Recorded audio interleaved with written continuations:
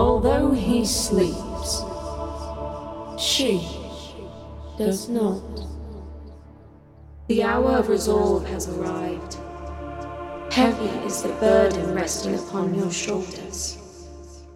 Will you stand against the chaos unleashed by the villain?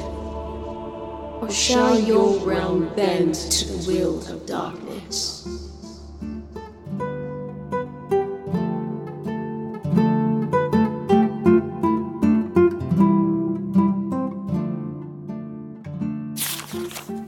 Chapter 47. Something gained, something lost. What to do now? Gryff asked the company again. A simple response from Hero. To help the people of Grimden.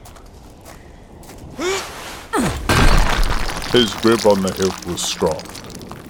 They would now leave this place. With an upward swing, he came down hard, smashing stone with this mace. The weather has let up, Hero. Shall we proceed? If you two are ready, we can head back to the boat and cross the channel to the mainland. The three walked from the rocks to the shore, where they had left the boat. Loading into the small vessel, Gryff could not help but gawk at Hero's newly acquired weapon, finding it hard to believe that he himself had witnessed such a moment that would only happen in his stories. We can do this. Now that Hero wields Thunva's blessing, we can protect the realm. Even with the difficult task looming overhead, Gryff's innocence shined in the darkest of hours. It may certainly make it easier. You wield great power, Hero. I can feel it, as I'm sure you do. The hair on Nim's neck stood, the excitement of a warrior twisted in his gut. Elves did not show much reaction when the sense of thrill came over them, but they could certainly feel it. Let's not get ahead of ourselves. This may be nothing more than a hammer, but I will do my best to wield it, Gryff. Do we have any more of the journeyman's potion? I'm sorry. We don't. The rest must have spilled when we were running. Then we will fight our way to that pylon and figure it out from there. We have your back, Hero. The words from Nim and the determination on Gryff's face eased the tension weighing on Hero's shoulders. He tried his best not to stray from his confidence, but he was human, and he too had his doubts. Could they help these poor souls of Grimden and eliminate whatever evil had disturbed their eternal rest? They would soon find out. Without the journeyman's potion, the three snuck their way back into the town square from the beaches, doing their best to avoid the undead. All right, this is it. We're going to have to make a final push to the pavilion in the center. There will be no cover from this point. Be ready. I am not afraid. Now! Leading the charge, Hero rushed through a group of undead standing before them. At this point, there was no need for caution, for they had to make their way through, no matter what. Reaching the steps of the broken pavilion, Hero and company cleared the area as best they could, dispatching the undead residents. Gryff, on the other hand, was hesitant to use his blade. He mostly shoved them with the blunt side of Fear Cutter. Oh, I don't know if I can do this, Nim. They are not alive, Gryff, but we are. Defend yourself. We need to help Hero. As Hero raised his hammer to the undead, they would shuffle back, as if repelled by its presence. Hero, did you see that? They seem to be warded off by the hammer. I think you're right. Watch my back. I'm going to destroy the source and free Grimden from this evil. Jumping into the crowd of the undead at the bottom of the steps, Nim and Griff fought, just feet away from Hero, who was now walking over to the roots of the pylon. His eyes tensed up as he followed its pulse towards its center. Upon further examination, it looked to be made of black stone, something he'd never seen before. It shined in the subtle moonlight with a deep purple. Turning his ear towards it, he could almost hear voices, as if it was coming from somewhere else. Shaking away the alluring whispers, he stood over the pylon. Grip tightening around the hilt of Thunva's blessing.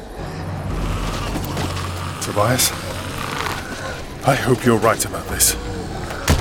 Nim, look! Over there! It's the servants of Vilith! Nim's arrow hit, but did nothing.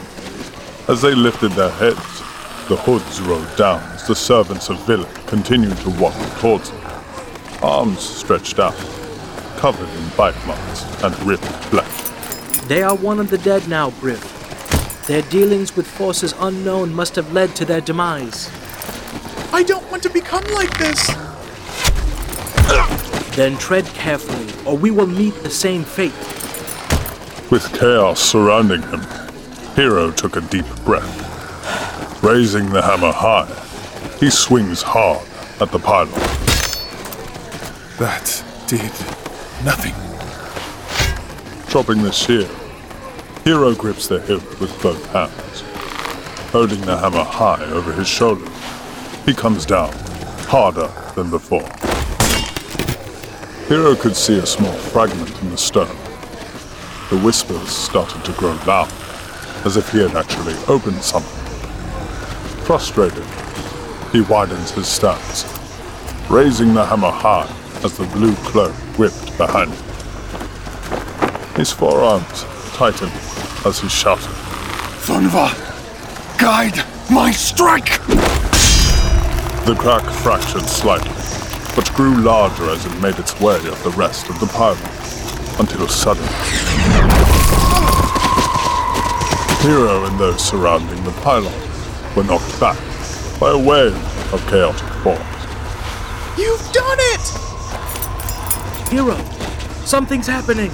The bodies of the undead dropped all around them, as if this otherworldly source had been the direct link to their return. Oh no. A chill ran down Nim's spine as he could feel a horrific presence.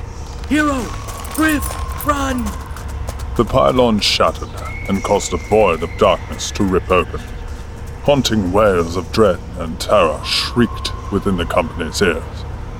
As they ran, they could feel it, pulling them towards it like the strong winds of a tornado.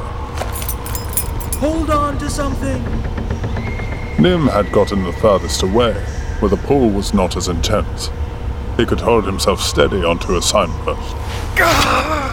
While being in immense pain, Hero dug his shield hard into the ground to anchor himself.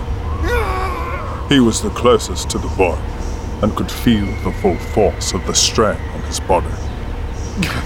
Griff, anchor yourself with Fear Cutter.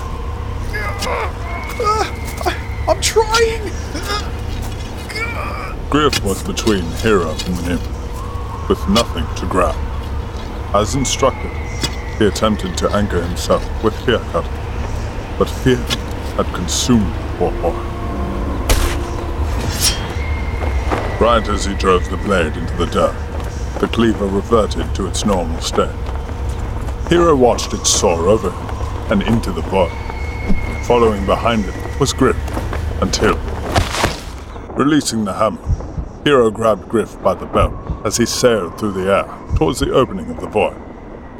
As this tear in time and space grew smaller, the pulling winds grew more intense. Hero, don't let go! Please, Hero, don't let go! Look at me, Griff. I will not let you go.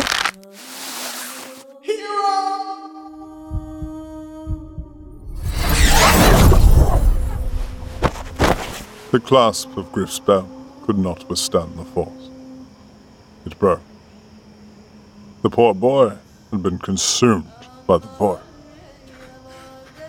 leaving Hero on the floor, eyes wide with disbelief, staring at Griff's torn bell.